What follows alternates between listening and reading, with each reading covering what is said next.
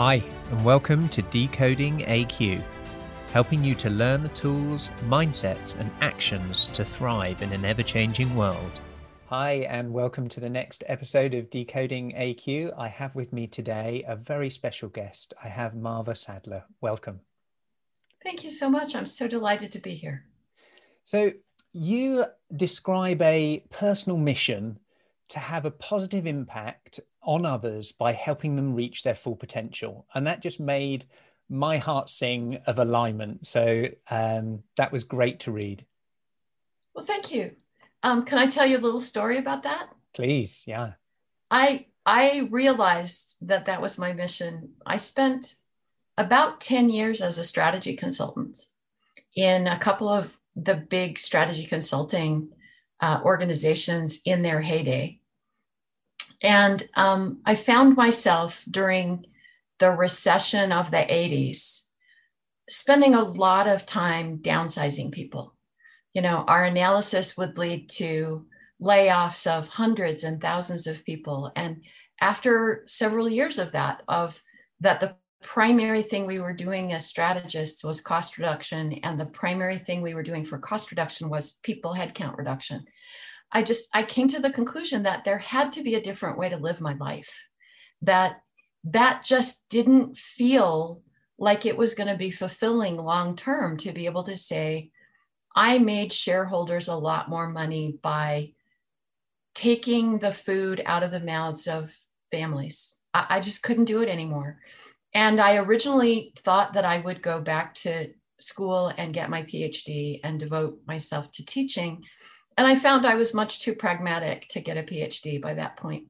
And so I found my way into other professional services and leadership and at that level, and realized that there was so much potential to find the way to unlock people's creativity and help them achieve more than they thought possible, which then created value for the organization so that I didn't have to do layoffs. Yeah. And so I really became a specialist in how, as an executive, do I find the ways to help the team create the overall impact that leads to stability for their employment and growth for the organization, so that our performance is based on team and culture and growth and innovation instead of cost reduction. Yeah. And I have spent the rest of my career devoted to that. It's interesting, isn't it? These moments in our lives that shape our thinking, shape our behaviors and our careers. And I bet just listening to that kind of first experience in, Bain & Co. and the consultancies of, let's cut, to then, a phase and chapter in your life of working on turnarounds, doing the opposite, from 120-year-old blanket manufacturing firms to commercial fitness manufacturers, this sort of shift, as you say, to find creativity, innovation, sustainability.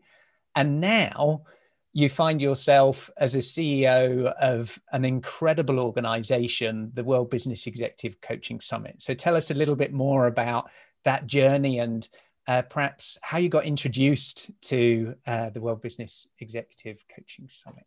Well, the journey, as you've mentioned, looks a little, if you put it on paper, it looks a little bit like career ADD, because I've worked in probably 15 very different industries, from heavy manufacturing to historic woolen mill to car dealerships.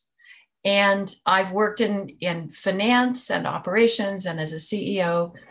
And the consistent theme throughout all of that is I never met a challenge I didn't like. I never met an opportunity to learn that I didn't want to take. And so that's really how I got introduced to WBEX. I was the CEO of a tech strategy consulting firm. We had about 100 technology consultants around the country, that very high end, who had specialties in architecture and agile and user experience. that we would put onto transformational projects, primarily for healthcare companies, where our consultants would merge with their IT departments, their tech departments, to create, whole new applications and systems and so forth. And I was having a wonderful time. We doubled revenue. We'd significantly increased profit. We were growing at about 40% a year. And I was teaching these engineers essentially how to be consultants, which is very different. And my coach, who happened to be a WBEC CIQ certified coach, called me one day and she said, Marva, I have a job description in my hands that is the job you've been preparing for 20 years. And she'd known me for 20 years because she and I had worked together at Franklin Covey. Wow. Mm-hmm. And I said, no, really, I'm fine. I'm happy where I am. I'm really enjoying it. I have equity. I'm good. And she said, Marva, I've known you a long time. You need to look at this job description. And she was right. And I looked at it and really thought about it and thought, I'm at a point in my career where I really want to do, interesting, the Franklin Covey thing. It's time to leave a legacy. What is the legacy that I want to leave? And the legacy I chose was that I thought there was no more effective thing in the world that could be done than to find a way to help people have civil discourse with one another. Our political leaders are incapable. Our political leaders are incapable of teaching others civil discourse because they don't do it themselves. Our religious leaders no longer have the influence to be able to spread that. And, my kind of internal analysis was the best opportunity we had was through leaders of for-profit organizations who could be convinced that it was in their self-interest, that civil discourse led to better outcomes, and that the best people to help those leaders learn that was coaches. And so that's how I ended up here, because if I could get just, 10% of the people in the world who have been impacted in the last few years to be so negative, to change their mindset and become more inclusive and more thoughtful and intentional about the way they converse with others, I would feel like I had done something valuable. Yeah. And it is that opportunity to recognize the network and ripple effect. And, perhaps a number of decades ago, the focus was on management, and that was the answer to most things. And yes, we were about productivity, efficiency, lean, maximizing margin. And we're shifting into this era of where we're recognizing the value of coaching. The domain of coaching in business that might have been just at the very top exec level is now starting to ripple down and starting to realize its effect on everyone, to be able to have some form of coach, how they might show up. And, it was interesting when I was reading a little bit of background, and, WBEX was named as the fastest growing education company in the UK a number of years ago. And I thought, that's really interesting, because education really is ripe for transformation in all areas. It's a tick box. We've got to do that thing, CPD, or we've got to do this bit, but shouldn't we enjoy it? As you said, I have never met a challenge that I didn't want to learn from. Not everyone's built like that, though, are they? So how has it shaped you from that moment when you were handed the job description, and now, number of years later, tell us some of the highlights that have happened during that period? Well, I would say that my favorite highlight, big picture, is that we have come through the majority of the pandemic, let's say, 2020, where as an organization, we grew 50%. We significantly increased the number of coaches that we were serving. We put on some of our most successful, most meaningful coach education programs ever, to the largest audiences, to, by the way, the highest satisfaction scores the highest content evaluation scores and the highest graduation rates. And it's really not just because people have nothing else to do or that they're sitting at home. It's that we really have focused on making sure that the participant experience was very high quality, and that whenever there were meaningful, constructive comments that of things that we could do better, that we've figured out a way to do it. And of all of that, my favorite part is that the team is significantly more productive, and we have kept every member of the team. We've and we've managed to protect the entire organization, and really, and not just protect them as workers. We have protected them as people, as human beings. So, we're an entirely virtual organization. We have about 80 people in 16 or 17 different countries. Everyone works all by themselves. And this last year was terribly isolating for people. Yeah. And so we started some things like whenever we got word that someone had caught COVID or was ill or was struggling with something, they would get a care package. And the care package was always uniquely targeted specifically to them. I can tell you we had one epic failure where one of our team members has a young daughter, and she was trying to work from home and educate her daughter from home. And the daughter had been very ill and was just starting to feel well enough to do things, but not really use a lot of energy. We sent an art kit so that this little girl could have something to do that she would find creative and entertaining, that wouldn't take a huge amount of energy, but would relieve her mother from some of the pressure. And in that art kit, it turned out, was glitter. And while her mother was not watching, she managed to spread glitter all over the house. So, that was maybe on second thought, not what we should have put in the kit.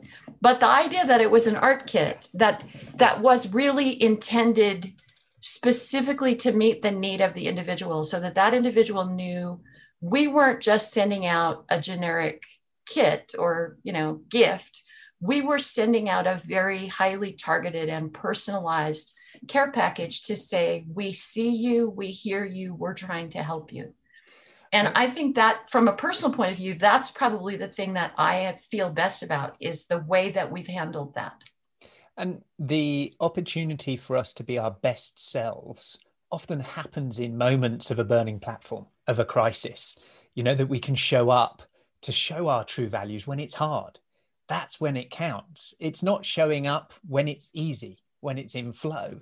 It's showing up when your chips are down, when things are tough.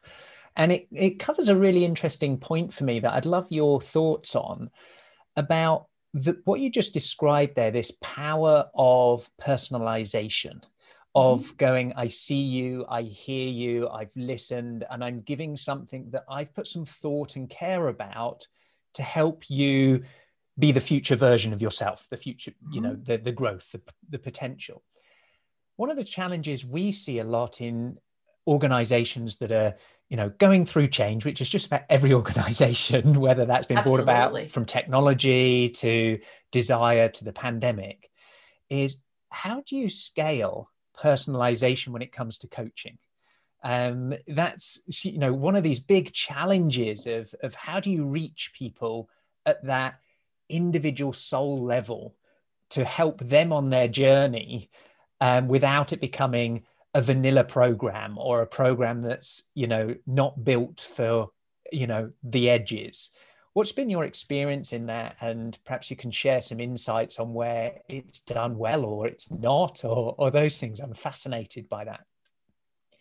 Well, I'll start with kind of how do you scale coach education and maintain the personalization, because I'm not actually qualified to talk a lot about how to scale coaching. But I can talk to you about what I believe are some of the things that we'll be investing in the near future. But in terms of scaling coach education, we try to achieve a mix of the large scale broadcast, if you will, content where everyone is hearing the same thing. And we mix that up with very personalized small group, dyad and triad kinds of things, where individuals are applying it, they're practicing with each other, they're learning from each other. And that experiential piece is a very big part of every program that we run. And we are constantly looking at how do we refine that? How do we grow that piece? There's obviously, from the association's point of view, that we also include a certain amount of reading and reflection where the individuals are working on themselves. But the experiential piece with other coaches is critical to your long-term impact, because coaching is, generally speaking, a pretty solitary effort. Even though you've got clients that you're working with, most of your time is spent as a solopreneur working on your own. The relationship with clients is a professional relationship, so it's never going to get hugely intimate or familiar. And coaches are by nature gregarious. They want to get together. They want to share. They want to help each other. So we're constantly looking at how do we fine tune and improve that engagement element. And then how do we make it simpler and, frankly, take a lot of the setup element out of it and make it easier for them to engage. And that's the scale thing that I think really translates into coaching as well. Yeah. You know, if we think about all the things that coaches do, there's only a small portion of it that's the actual coaching. There's preparation for coaching, there's marketing of the coaching, there's running my business, there's keeping track of my expenses, there's, you know, all of those things. There's scheduling all the meetings and all the noise. And the noise is, frankly, sometimes as much as 80% of the actual work effort. If we can systemize, automate, simplify, streamline all of that noise to reduce it and make it much easier to do, and give coaches more time and energy to truly be present, to truly engage, and then find a simple way for them to follow through, so that the coaching notes, all of those things are also really easy to access and really easy to share. Then we can help individual coaches scale, and we can help scale coaching because it can become more cost effective. We also can look at, you know, are there mechanisms, software, systems that help individual coaches coach kind of one to many, or one to several, at least, in some kind of streamlined process, so that the core coaching is still very personalized, but the other things that the individual clients also have to do, because, you know, maybe 40% of coaching for the client is the actual coaching, and the rest of it is, did I prepare? Did I follow through? You know, all of that. Yeah. So can we streamline that, all of that, so that it's very easy for the coach to help the client follow through on that, so that the coaching element of it becomes a significantly greater portion, not necessarily more time, but a higher proportion of the effort, and becomes more in-depth and meaningful in the period, so that it can be more impactful because I can streamline the way that I then implement it in my life. Yeah.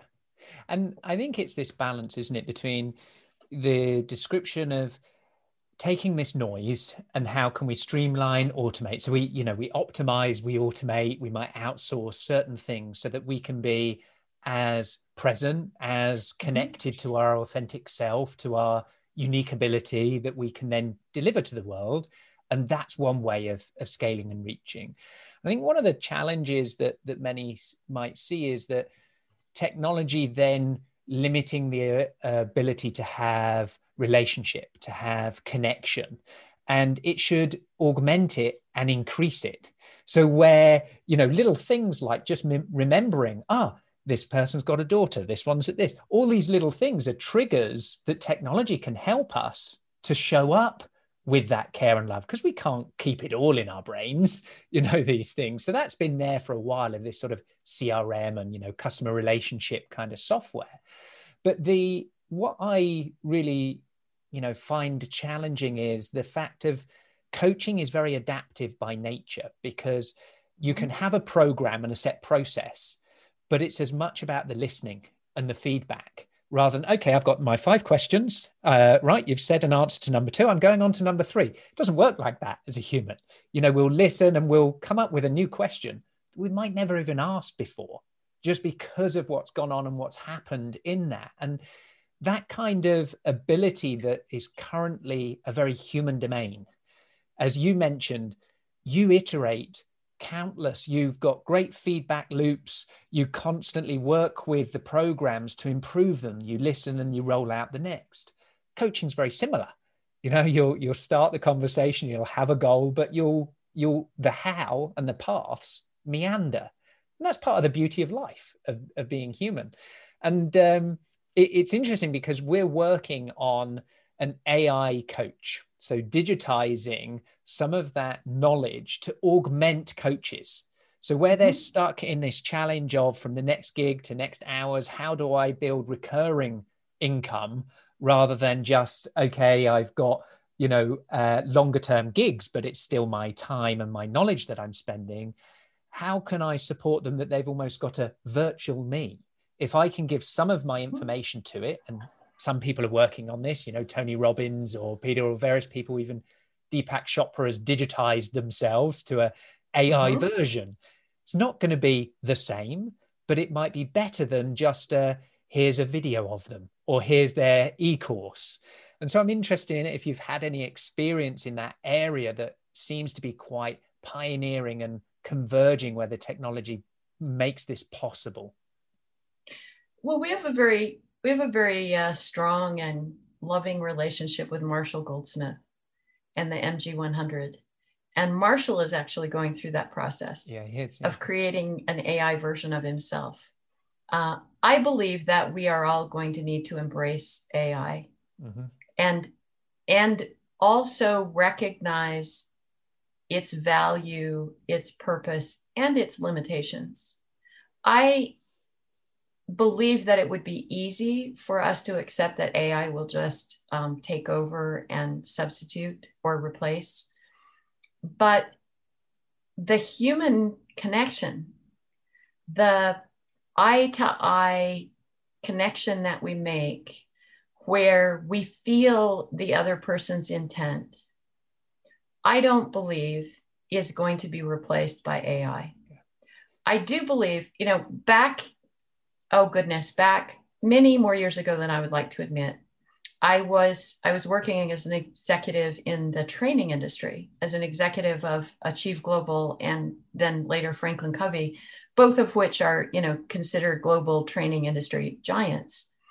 And even then we were talking about the fact that just in time, just for me, the ability to cut up our training into tiny little bite-sized pieces where you could search for it. And that was going to be the future of training, which is essentially kind of early stages of AI. And so, yes, I think that there's a great deal that can be done, and I believe that AI will help us scale. But I also believe that the human element of it, the ability to then hold a person accountable because of the relationship and because of the understanding, not just the algorithm, and the leaps that I truly believe only a human brain can make, because they can see something from over here and over there that has not yet been, that's not yet been programmed into the algorithm, and can see that there's potential for that. I believe that that's where the coach will add value. And so I hope that what we'll see will be a combination of the use of AI and live coaching, where maybe the live coaching sessions are 15 minutes long and they're focused on the absolutely most essential issues once those of, the AI has helped sort those out. We're actually in conversations with some coaching new coach education institutions talking about, can we find a way to introduce new coach education that would, from the beginning, introduce AI into the curriculum, so that those coaches are educated in a way that's very different than is being done today. So we're not bolting on the AI, but instead we're integrating the AI into the process. Yeah. I think it's interesting, from my opinion, all technology is inert until we give it a purpose, Yes. And this decisions and relationship that we have with it is one of mindset and perspective. Is it to come and eat us and take over, or is it there to augment and improve? In certain areas, I could foresee a future where it will be malpractice in certain healthcare areas not to have AI involved in decisions, because it's not going to have suffered poor sleep, overwork, stress, bad day, miss something. So in certain areas, it is absolutely imperative and almost a huge mistake not to use. And in other areas, it's the reverse and opposite. And so it's making these choices is still humans of where do we use it? And we're going to get a lot wrong along the way. And for me, one of the challenges with this is, it's not a computer game where you can go start over, and we have this effect of trauma that shapes ourselves and our work. We started off our conversation where you realized your purpose and your passion from some trauma, from, cutting people's, jobs and food on their table. And that has helped shape who you are and how you think, and the beautiful energy you bring to a care package to one of your team. Now, for all of us that are facing at the moment this challenge of our roles are changing, work is changing, careers are shifting, and this movement of reskilling, of innovation, for some is exciting, for some is incredibly fearful. And the immune system comes up and wants to protect what they currently have. Have you seen any areas or things that have worked really well that help people deal with those difficult, moments, those changes that they might not want to have, but need to go through? What sort of skills or what sort of things have been implemented that you've seen that have helped people go through change well? Well, there's a lot of coaches who focus really heavily on neuroscience and on, all of the elements that are going on in your body and how to rethink them. Generally speaking, I think coaching is one of those defense mechanisms we can use to help us see change in a different light, because it's very, very difficult. Most of us are not very self-aware, and we get stuck in our own, tapes or loops. And it's very difficult to change the narrative ourselves.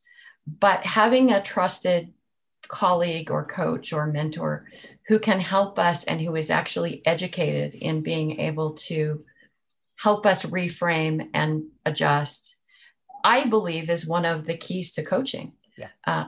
But I also think, that there are things that we can do ourselves. I read a lot about that. I told you earlier before we turned on the tape that I was in a car accident a couple of years ago and ended up with a concussion, and that can really change your ability to be adaptive. And you've got to get that all back. And then just as I was recovering from the concussion, I came down with COVID. And so I got the combination of COVID and concussion, and it really messed with my brain. And so I've spent a lot of time personally really trying to understand, what does that journey look like? How, my natural tendency at that point with what was essentially a broken brain that had been then infested with a virus, my natural tendency was to avoid all change and see everything as frightening. And it's been an interesting journey, one that I very much, think is relevant to other people around learning to relax, learning to be much more intentional, learning to meditate. It probably wouldn't surprise you to hear that I am a person who is incredibly determined and persistent and, put my head down and work very hard. And I had to completely change my approach, that working harder, working more, working faster or longer is not the answer to adapting to change. Mm-hmm. In fact, the best answer that I can come up with is that you need to back off, take a deep breath, and just relax and just watch it flow past you and decide, how do I want to get into that flow? Yeah. It's perspective is an interesting thing, isn't it? And sometimes something that happens to us is actually for us. It's a gift. That you mentioned Marshall Goldsmith, what got us here won't get us there. That yes. ability to be able to reflect and say, thank you. I appreciate the way I was, but I'm now going to be this. I'm going to approach things in this way and try it out, experiment with those new things.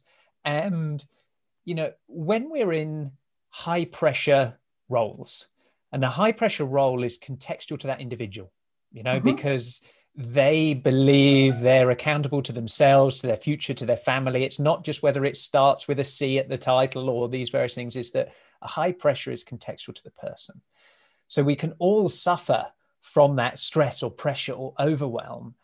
And I thank you for bringing this up, because it's such an important factor of change, is this human element of the stress it takes, the energy it takes to do it. And if we're changing on a basis that isn't every single day or every week, if it's maybe over a few years or maybe even generations that something really shifts, we've got time to rejuvenate. I think what we're faced with now is just this relentlessness of pace of shift. Just as soon as you think you're stable and take a step somewhere else, you step onto a running travelator that's going at level 10 already, and you fall in a different direction. In a different direction. In a different direction. And you now find yourself with one foot on one thing and one foot in the other, and it's pulling you in different directions. Destabilizing.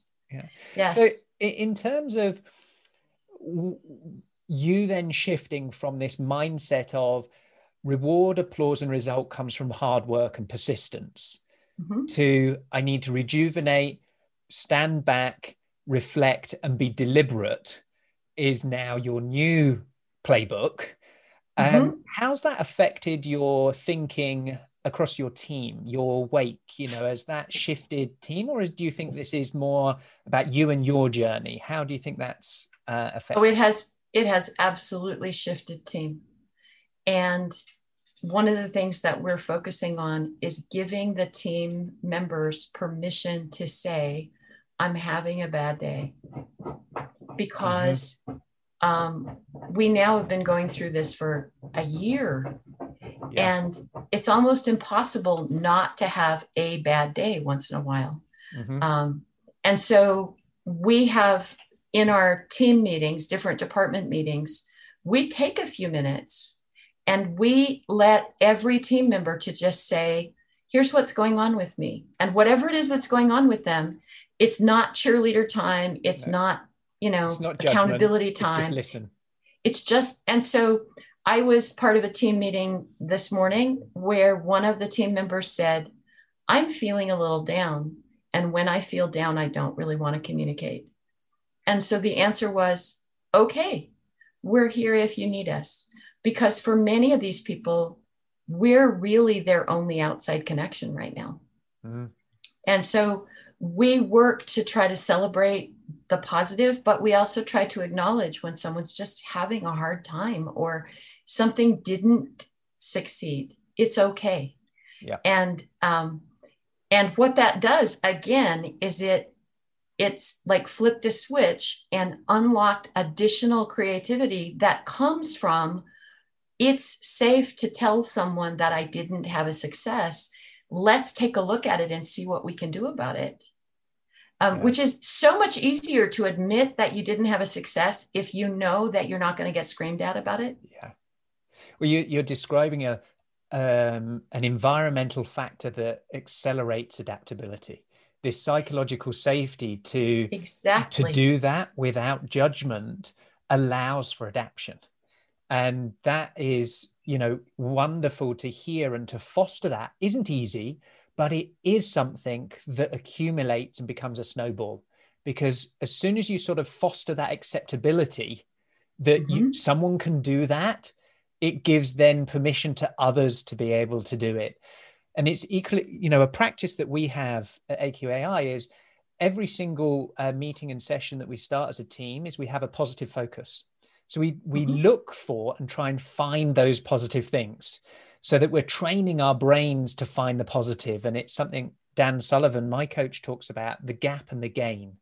So when we look at and do a reflection and look at our list of 10 things, are we focused on the 5 that we didn't do and we live in the gap? Or are we focused on the 5 that we did do and we live in the gain? I.e., there was 5 things that, when I started the day aren't done that are now done, because most of us, in my experience, look at the 5 that I haven't done and give ourselves a hard time. And just rewiring those. So it's not about sticking our heads in the sand in either side. It is about balance. But for me, that, programming our neural net, our mindset, our decision making, that, sharing a bad day is okay. That programs our mindset. Sharing a celebration that this happened here, or that we killed that idea quickly, that's the type of celebration. I want to just in the final bits narrow in on a couple of things. So you must see a lot of things in this world of work and coaching of new ideas, new programs, new phases of what the next important area to focus on is, and fill in the blank. Of course, with our focus about adaptability, yes, our lane at the moment is work, and that's where we're absolutely focused on.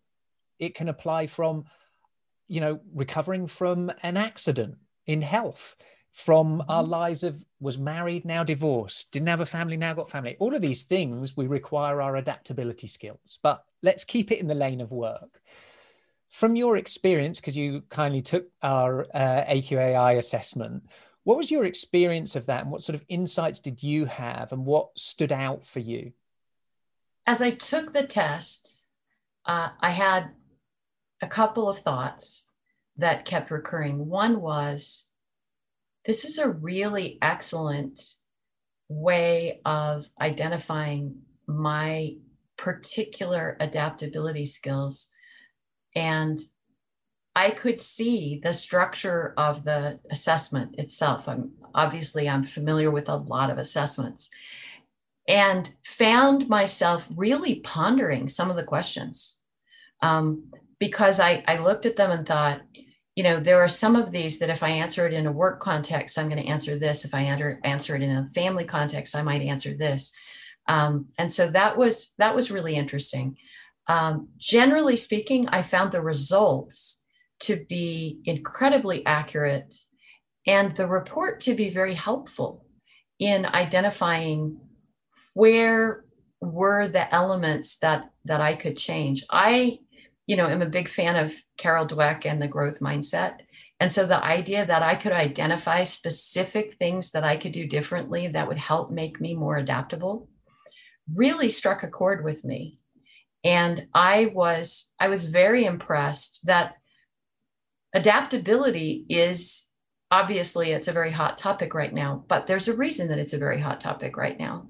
And as I think about working with millennials, where, my primary work up until this last job has been with baby boomers, and being in very senior positions for the last 25 or 30 years, I've been in many ways very sheltered from any generation beyond baby boomers.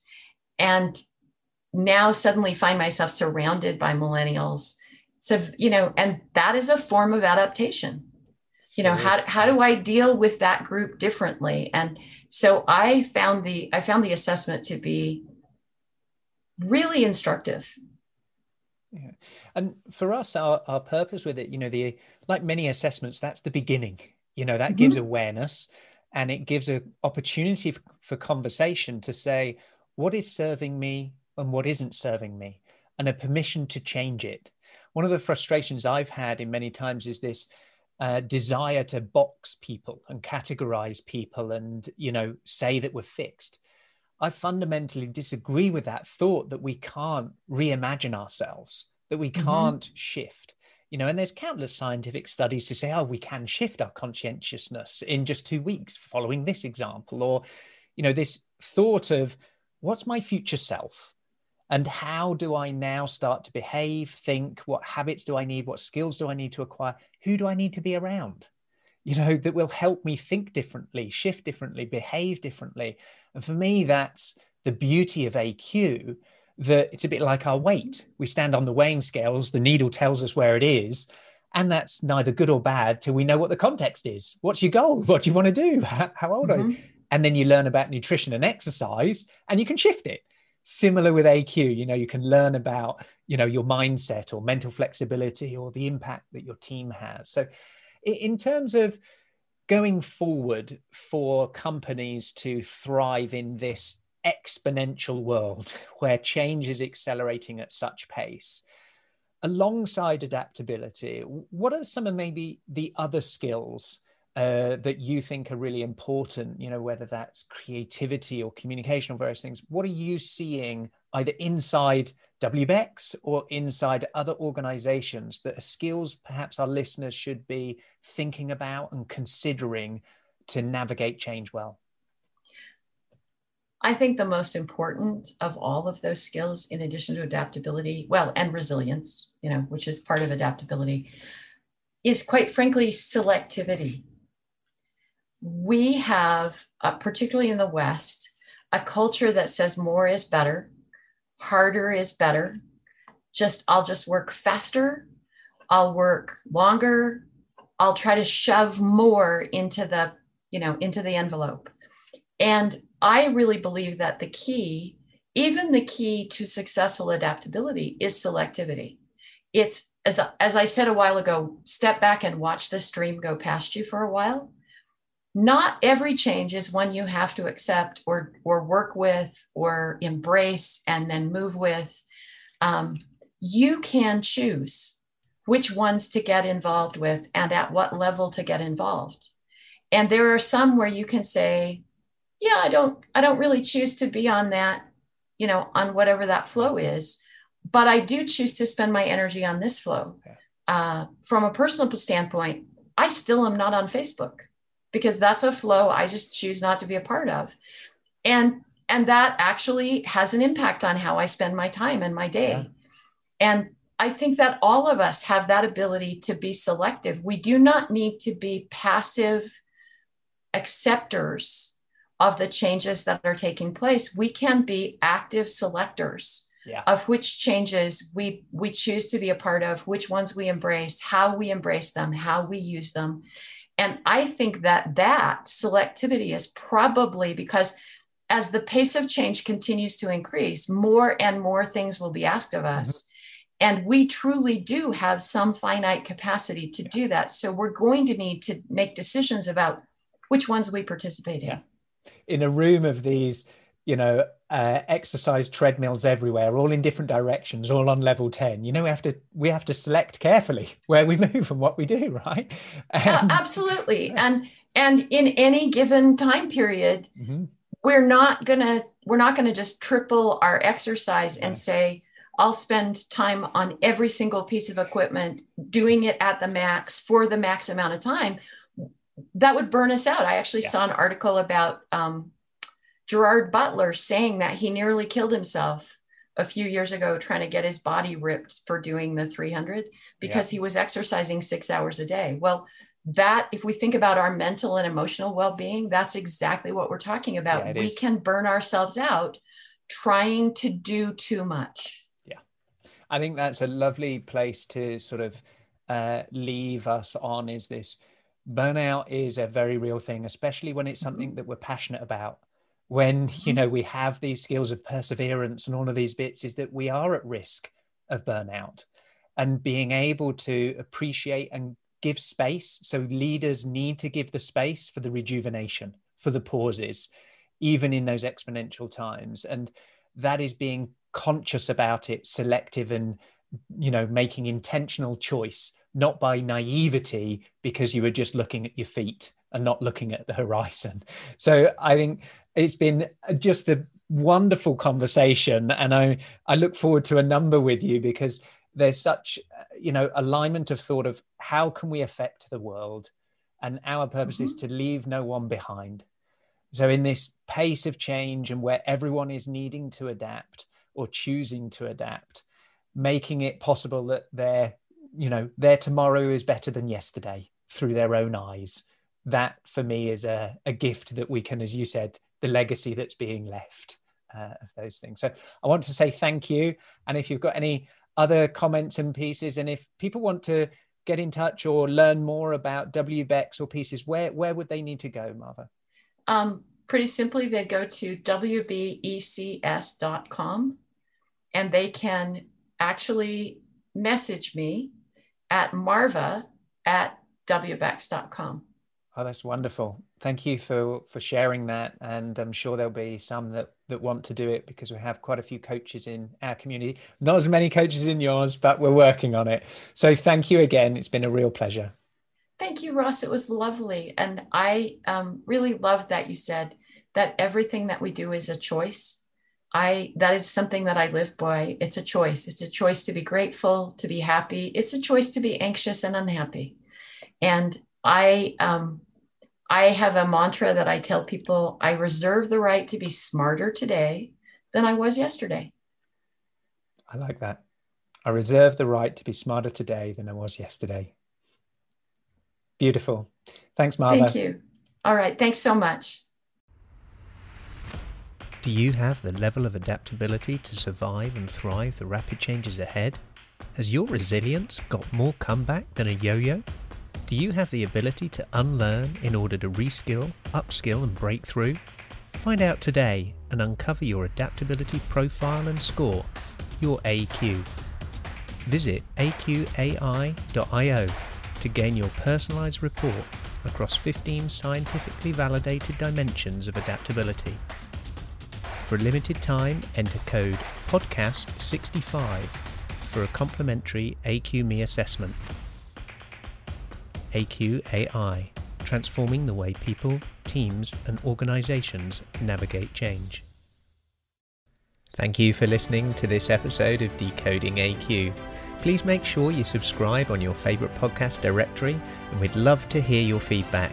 Please do leave a review, and be sure to tune in next time for more insights from our amazing guests.